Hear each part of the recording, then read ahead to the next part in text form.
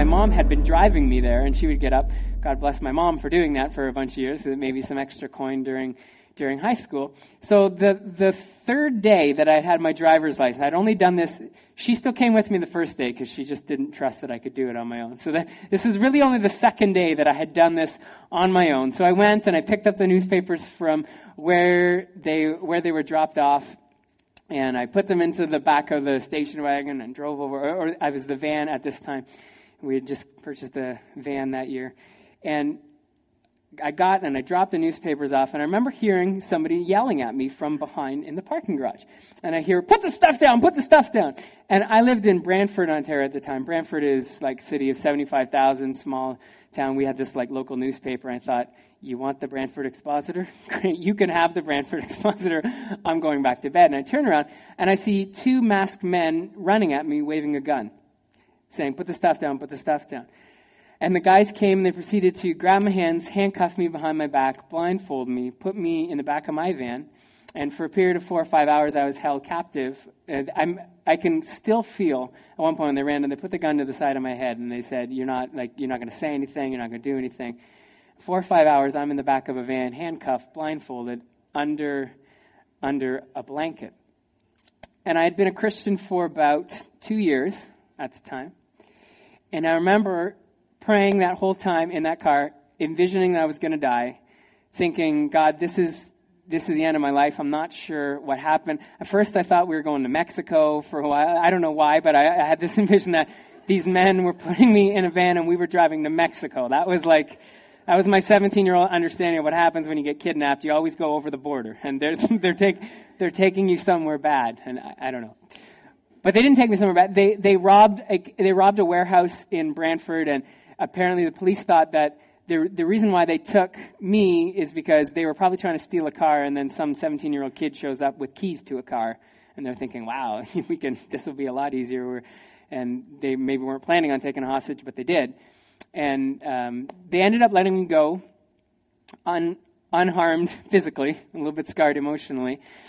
And I remember that whole time being in the back of the van and afterwards just thinking, God, what's going on? I'm a good kid. I was delivering newspapers to senior citizens. I get up at 6 a.m. to do this. I just became a Christ follower. I'm learning to do what you're asking me to do. I'm serving at my church in the week. God, what the heck? Like, I'm a good kid. Why am I getting kidnapped? And I struggled with that for a long time. And it came to this question, God, why does this horrible thing happen to somebody who's trying to do their best to live for you? And if we really came to the heart of what a lot of people struggle with, why they can't serve God, is why do bad things happen in our world? Why do bad things happen to good people? And this is something that I've been kind of wrestling with over about the course of a year. And it's funny because I've kind of touched on this, and I know I've spoken this message a little bit to our youth. And it's something that I've really been fighting with because I believe that a lot of people really struggle with saying, God, how can I serve you when there's horrible things happening in the world? God, when I turn on the news and I see that there's a 2-year-old that passes away because he was left in a car in our own community, God, you're not in control. There is no way that a loving God is in control when that little boy dies. God, I look around the world and I see protests in Egypt, and there's unrest, and there's all these things happening to people in countries all over the world. God, you're not in control. I can tell you're not in control because my eyes tell me that you're not in control. And I wrestle with that individually on that day and say, God, I wasn't kidnapped when I wasn't a Christ follower. Now that I am, there's a gun held up to my head. God, why do bad things happen to good people? And we come by this perception very naturally because our parents protect us, right? Hope loves to tell the story of a couple of springs ago. We were bike riding down by Lake Ontario, and if you go to the Mississauga Lakeshore, there's like this nice trail that goes all the way down through Oakville and Burlington, and in Mississauga it's built up with some rocks. And Hope was, we had found like a raccoon or something on these rocks, and Hope wanted to explore it. And we're trying to keep her back, but she loves to kind of explore, and she's going, and it was wet. So she's on the rock, and she slips. And I'm right beside her. So I lunge out, and I push her back, and then I kind of go crashing into the lake, and I had this big gouge in my leg. But she loves to tell the story, because that's when Daddy jumped into the rock and smashed his leg and was bleeding. But I protected her, and I saved her, and she felt protected. And all of us like to feel that we have people in our lives that protect us, right? And we come by it very naturally with right beginning in our early childhood. Our parents are protecting us. Even now, when you have a bad day, isn't it great to call mom or dad and say, Mom, I had a bad day? It's nice to feel that somebody's protecting us when the bad things happen. So it's very logical for us to, if I consider my mom, she's 5'1", 120 pounds, a little bit kooky. If I figure that she can protect me, then the creator of the universe, my Father, Lord of everything, he can protect me, right? It's very logical for us to come to that conclusion. But I want you to consider some of the stuff you've been dealing with this week. And then you consider, Lord, are you really in charge? And for some of us, we would say it's proof that God is not preventing bad things from happening. So I want to take you to my life journal from a few months back. It's out of the Psalms, Psalm 25, 19 to 21. And it's David looking around at some of the things that are going on in his life and saying, Lord, are you protecting me? I'm a good person. I've done the right things. And here's what he comes to. He says, see how many enemies I have in Psalm 25, 19, and how viciously they hate me? Protect me. Rescue my life from them. Do not let me be disgraced. For in you I take refuge. May integrity and honesty protect me, for I put my hope in you. Let me read to you what I wrote in my life journal a few months back. My observations were, from studying the writings of David, he was very aware that there were people in his life who were consistently out to get him, as well as numerous situations that presented potential danger. This is just one of many Psalms where David is crying out to God about protecting him from his enemies. I find it interesting that David identifies his own personal integrity and honesty as reasons why God may want to take extra care to keep David safe. However, a study of David's life leads us to know that David was chased from the palace. Remember Saul throwing spears at him? And he was forced to live in the wilderness. He was hunted like a wild animal for many years. And even though he experienced great military success when he eventually became king, his own sons would rise up in anarchy against him and overthrow his kingdom. David's own men would have to kill one of his own sons in order to protect the life of the king. Doesn't exactly sound like a life that's protected from harm, like he says in this psalm. My application was, one of the key questions of faith people wrestle with is, why do bad things happen to good people? All of us see examples of decent people who experience hardship, and at times it makes us question whether or not they deserve it. A deeper question may be, if bad things keep happening, is there even a loving God out there in control who actively works to protect people? Surely, if there were a God like this, he would protect us. Never would a righteous king of Israel, described as a man after God's heart, be allowed to suffer like this. No good God would have these injustices in the universe. But maybe he does. Maybe he allows pain for a purpose. Maybe sin has so plagued human existence that it's not God punishing. It's God giving us a chance to experience the reality of what sin is and why it caused the death of his son. Yes, even God has bad things happen to his family. So maybe the question should be, why does God allow these bad things to happen? Maybe the question should be, God, can you give me peace in the midst of them, and a hope that one day I'll never experience them again when I live in perfection with you. So my prayer was, God, forgive me for questioning your omnipotence because something bad happened in a broken, sinful world. My faith is not rooted in what I can see and experience on earth. My faith is rooted in who you are and the promise of heaven. So let's develop this idea a little bit further. If we look at, can we do some theology this morning? Can we start? We're in church. It's probably not a bad idea to do a little bit of theology. Sin. The concept of sin. Truth is, we are no longer good people. We have this belief that we're decent, honest, good people. And we looked at this a little bit a few weeks back. I think it was Pastor Jeff that took us. But we were created in his image and we were good. Genesis 1:27. God looked at people and he said, it's good. And then the choices that Adam and Eve made, and we trace our heritage back to them, we can never be deemed good. Again, we're never going to be good enough. He gave us the choice for evil, and we wanted evil, so we took it. And it's faulty logic for us to say as human beings, the choices that we make day by day, righteous or unrighteous, that those actually make us good. We say in our own human world that a murderer, that a thief, that a cheat, that's a bad person. And a missionary or a firefighter or someone who saves lives, that's a good person, right? We would say, these people are bad, these people are good. And Jesus said, you're all sinners. And he said that those who hate are the same as those who commit murder. And those who are jealous are the same as those who steal. And those even who do everything and have every intention to do the right thing are still human beings and are still sinful because we are clothed in sinful nature. And Jesus died for both groups while we were still sinners.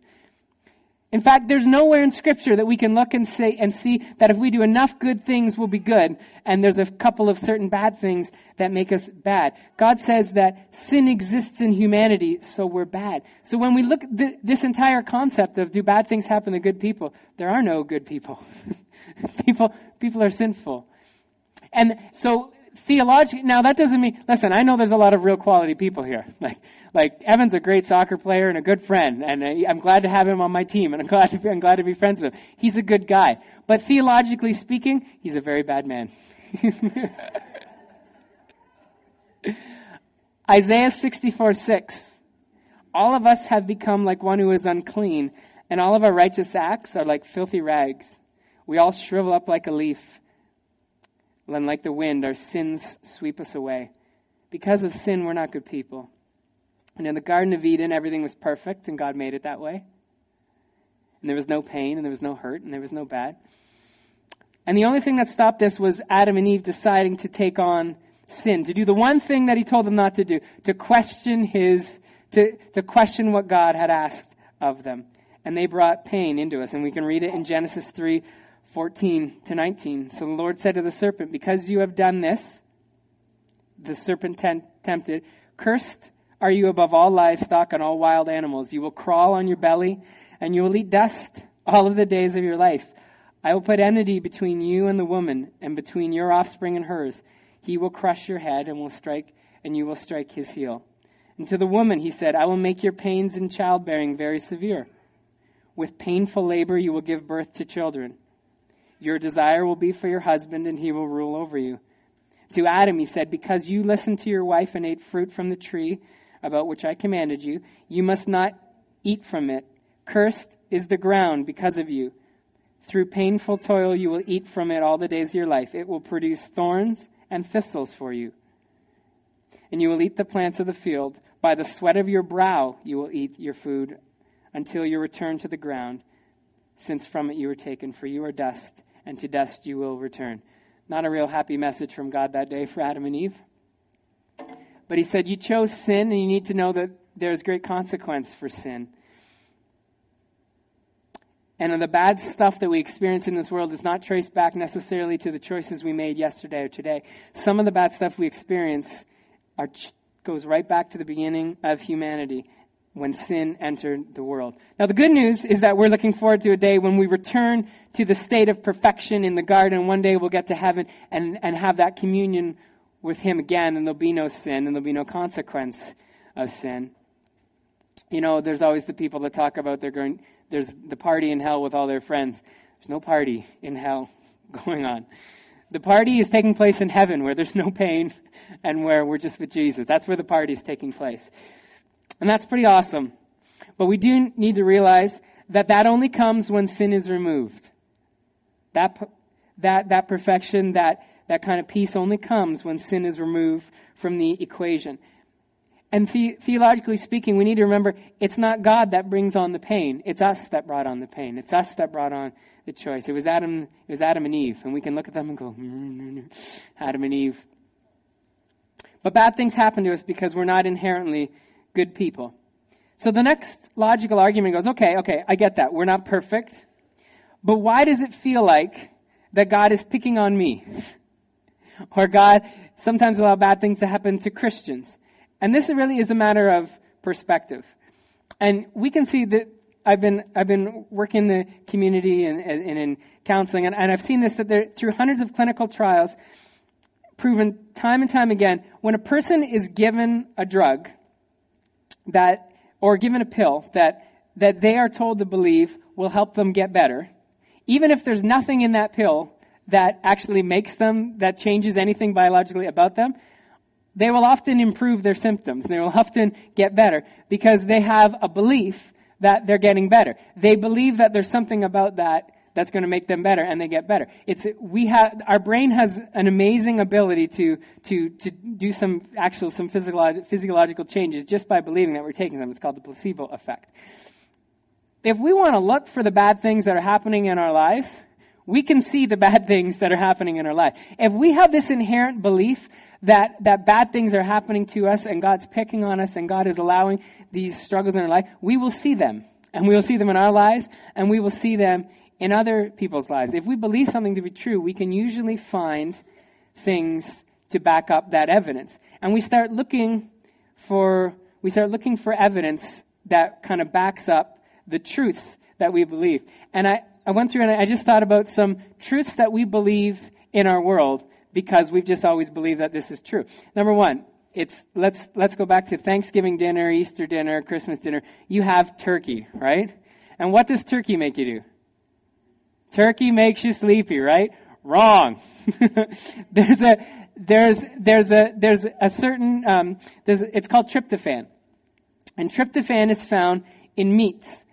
And people believe that the tryptophan in turkey is the drug that makes them tired. So after the big turkey dinner, we all want to, we lay out on the couch and our bellies are big and we're full. And the tryptophan makes you turkey. There's actually more tryptophan in roast beef and in ham. Turkey actually has low amounts of tryptophan. You want to know why you're tired after Thanksgiving dinner? You had 8 pounds of potatoes and you had a giant loaf of bread or something. You had carbohydrates make you tired. And when you put carbs in your belly, you have to digest them and it makes you really tired. So when you have stuffing and pie and potatoes and there's like crust on the you want to be healthy, so you have like the broccoli casserole with cheese and breadcrumbs and sour cream on. And then, oh my goodness, that turkey made me so tired. Just let me go over there. No, it's not. But we believe that it's the turkey. So then sometimes we'll go and you'll have a turkey sandwich like, I'm still feeling a little bit tired because turkey makes me tired. We've tricked ourselves to saying that turkey makes us sleepy. Who got the flu shot this year? And we got the flu shot? Who got the flu shot? You can get the flu from the flu shot, right? Wrong. No, you can't. We have this term, I'm going to get the flu. What they put in is a dead strain of last year's flu virus inside you. And you're not going to get the flu from the flu virus. However, there are millions of people that won't take it because it's going to give me the flu. I'm really worried about it. But you go to the doctor's office, and then where there's people coughing and sneezing all over you, and you live in Canada where it's cold and wet, so we're losing heat, and there's active flu virus all over the place, and you get the shot, and you're in this place where there's people coughing and maybe have the flu, and you think, "That's that shot that gave me the flu virus." It happens to me every year, the week after I get the flu, and you're probably all nervous that week, so you're stressed and your body's resources are low, and you're just watching for you to get sick, and then bam, you're sick because you got the flu shot and gave you the flu virus. Sugar. Our wonderful friend, sugar makes you hyper, right? Right? Wrong. Sugar does not make you hyper. Sugar gives you energy. You need sugar to exist. You know what makes you awake? And you're having a can of Coke or you're having a cup of coffee. It's not the sugar, it's the caffeine. You just put 4 shots of espresso in that coffee, and it's not caffeine. Actually works and it doesn't allow. Caffeine's like we have like governors in our body that helps us slow down. And when you put caffeine into your body, those governors don't work anymore. You're just like and you go and you're gone. You need sugar to exist and to move. Sugar is the fuel. It's the caffeine that makes us. What about one more? Facial hair. I love this one. You see teenagers, and they want a nice big beard, right? So they get a razor and they're like scraping their face because they think that shaving makes their hair grow thicker. I'm like, what? I'm going to make it grow. I'm just going to keep shaving every day. And their faces are raw and bleeding and they're like, oh, and everything. But the people that shave, the teenagers that are growing a beard and they have to shave every day, it's not because they're shaving every day that their facial hair is growing. They have facial hair. They have to shave every day. It's backwards. It doesn't mean that just because you don't have it, you can shave and you can make it grow. But if we believe it, then we start doing it. There's all these truths that we have, and they kind of rule our society. And bad things don't just happen to bad people. Bad things happen to people. And if you're looking for times when bad things happen to good people, you'll find them. And if you're looking, like we look at Nelson Mandela. And I don't know where Nelson Mandela, what's going on right now, and I know he's sick. It's towards the end of life, and man, he spent decades in jail for trying to bring freedom and trying to bring peace. And we look at, why does a bad thing happen to him?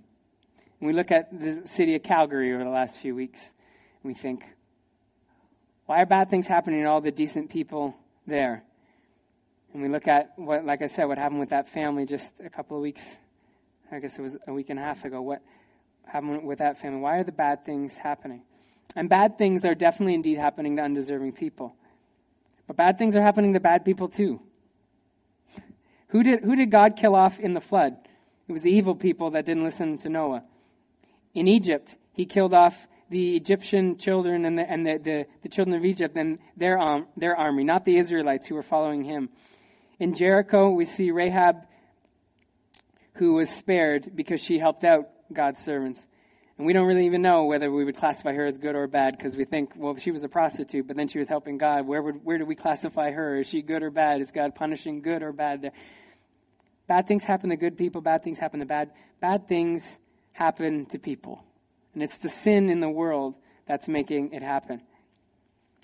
Again, let's go back to a little bit of theology. Who does God love more? Christ followers or those who don't know him?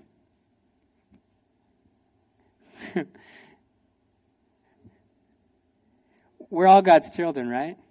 And he loves us all the same. While we were still sinners, Christ died for us.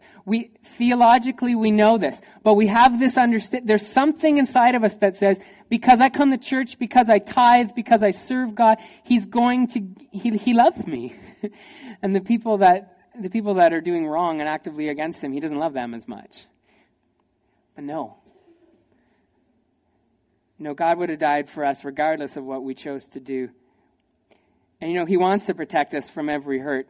And at some day, we will get back to that point. Regardless if we're serving him or not, he still sacrificed his son Jesus for us.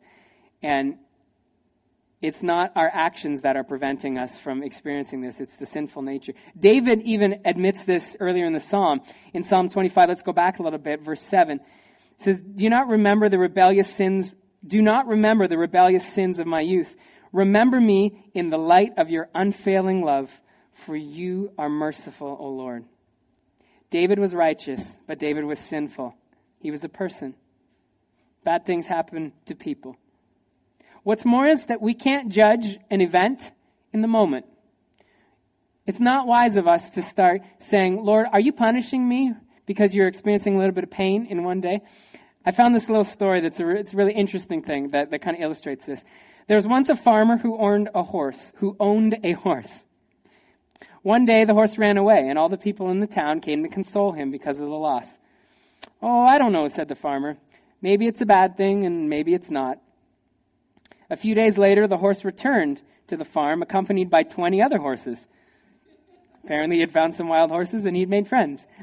All of the townspeople came to congratulate him. Now you have a stable full of horses. Oh, I don't know, said the farmer. Maybe it's a good thing, maybe it's not. A few days later, the farmer's son was out riding one of the new horses. The horse got wild and threw him off, breaking his son's leg. And all the people in town came to console the farmer because of the accident. I don't know, said the farmer. Maybe it's a bad thing, maybe it's not. A few days later, the government declared war and instituted a draft of all able-bodied young men. They came to town and carted off hundreds of young men, except the farmer's son who had a broken leg. Now I know, said the farmer. It was a good thing my horse ran away. It's funny how quick we are to judge something that happens in our lives and say, Lord, why are you punishing me? Lord, why are you doing this? You ever lost a job or had to change a job? And you say, God, what's going on? Why is the company downsizing? Why do I have to move? Why do I have to change job? Why is my boss leaving? Lord, what's going on? And we say, God, you've brought pain into my life. You've brought judgment into my life. And we don't know. We don't know what a change of job has. We don't know what God is asking us to do. What about a change in a relationship? And there's been something that's happened, and all of a sudden there's been a break in a friendship, or you're experiencing some conflict. And we say, God, you've brought this into my life. And we don't know what God's doing. Maybe there's sickness that you're dealing with, and we say, God, you're punishing me right now. And for us to judge an event in the moment and to look at it in one instance of time and say, Lord, I know definitively that this is curse, that this is bad, that this is you bringing judgment, is really not wise. Because our Lord, who sits in heaven, who is the creator of everything and sees everything and knows everything, doesn't look at us at an instant of time. And God's not worried about our comfort always. He's worried about developing our character. He's worried about refining. He's worried about eternity. He's not necessarily worried about that one instance. And we say something like, God, why would you bring this situation into my life today? And God says, because I know where I need you tomorrow. Joseph needed to get to Egypt. How did he get to Egypt? His brothers threw him in a pit and sold him as a slave. And then he had to get accused of rape in somebody's house. To get to Egypt, to where God was going to use him, that's how he got there. To get to the promised land, Abraham needed to go to the desert for generations. And if we look at our moment right now, our life right now, we may be saying, God, why are you bringing this into my life? And God's saying, I know where I need you tomorrow. So don't question where you are today. Earlier in that psalm that I read before, Psalm 25, verse 3, no one who trusts in you will ever be disgraced. Disgrace comes to those who try to deceive others. This was a psalm written because David was afraid and maybe questioning God a bit. But he was still able to write that no one who trusts in God will ever be disgraced in the end. Wouldn't that be amazing? If we could walk out of this place today and say, I know that God knows my future. I don't know. But I know that in the end I will not be disgraced. And this leads right into the last reason today. Why do bad things happen? We don't grow without adversity. You cannot grow without adversity. I have a theory on change. I believe that people never change until the pain of changing is less than the pain of staying the same. If it doesn't hurt that much to stay where we are, then why would we go and change? Because change always brings pain. Change always is going to be uncomfortable. In a couple of weeks, Amanda and I we're moving down the street. We're moving like 2 kilometers away. And I'm thinking, we are going to have to put everything in a box and move 2 kilometers down the street. We could just put it on we just pack up our wheelbarrow and carry it down the street. It's going to be uncomfortable to change. We're going to have to change routines. And in a bigger setting, whenever change is going to come into your life, it's going to require you feeling differently, acting differently. And that's not comfortable. We don't like change. And in fact, we don't change until it's going to hurt too much to stay the same as we are. So that's why we start to change. And sometimes we don't do that well ourselves. And God says, I'm going to bring a little bit of adversity and push you to where you need to get. Do you know that pain in our bodies, when we actually hurt ourselves, there's actually a reason for that pain. There's actually a benefit for pain. It should limit our action. If we hurt our ankle, we broke our ankle, and we didn't experience any pain, we would just keep walking on that ankle, right? And eventually, our ankle might completely become useless. There'd be no muscle there and it'd fall. The pain that we're experiencing has a purpose to modify how we're living, how we're acting. If we didn't experience the hurt, we wouldn't change. And if we were never challenged, many of us would never move on to harder things. And if we gave up after failing the first time, or if we just gave up when pain came in, imagine where we would be.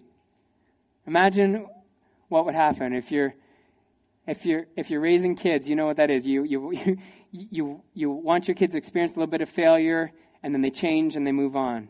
You want them to experience a little bit of failure, and then they change and they grow and they go. But for some reason we get to becoming adults and we say, well, I don't want to experience failure anymore. I don't want to experience hurt and pain anymore. I don't want to experience this discomfort anymore. Maybe the discomfort we feel is just the Spirit of God saying, it's time to move on. I'm refining you a little bit. It's time to grow. So it's been a long, convoluted answer to a very difficult question that may not even be a definitive answer. But I know that many of us come this morning in the midst of something difficult. Maybe it's pain. Maybe it's something that's been brought on. Maybe it's just an internal struggle that's going on inside of you. And you're saying, Lord, why am I struggling with this? Why am I at such unrest? Why does it feel like something bad has come into my life? And God, why are you punishing me? Maybe God's refining. Maybe God's asking you to move. Maybe God's just saying, this isn't me. This is just the result of sin in the world. This is not a specific curse from a bad choice you made a couple of weeks ago.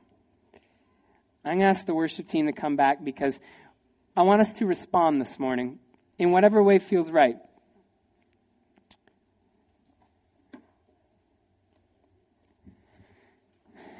And they're going to sing a song, and there's some names of God, and we're going to sing about that God, regardless of whether good things or bad things are happening, I'm still going to bless your name. And God, I'm going to believe that you're my provider. I'm going to believe you're my healer. God, I'm going to believe that you're the one, you're my deliverer, you're my shelter. And whatever you're experiencing this morning, would you respond to God and just say, Lord, I trust you. Lord, I know that things aren't going to be perfect, and Lord, I know it's not always going to be comfortable, but I know that you're still God regardless. And I know that you're my peace in the midst of times when it's not peaceful around me. There's a verse of scripture that I love, and I pray with people all the time, and it said that He's our peace that goes beyond, that passes understanding. Meaning, when what we understand should be, this is hard and this is stressful, He's our peace. He's peace when we shouldn't have that. So I'd ask you to stand this morning. And if you want somebody to pray with you, then we'll have some of our team around just to pray with you. And you can come to some place around here.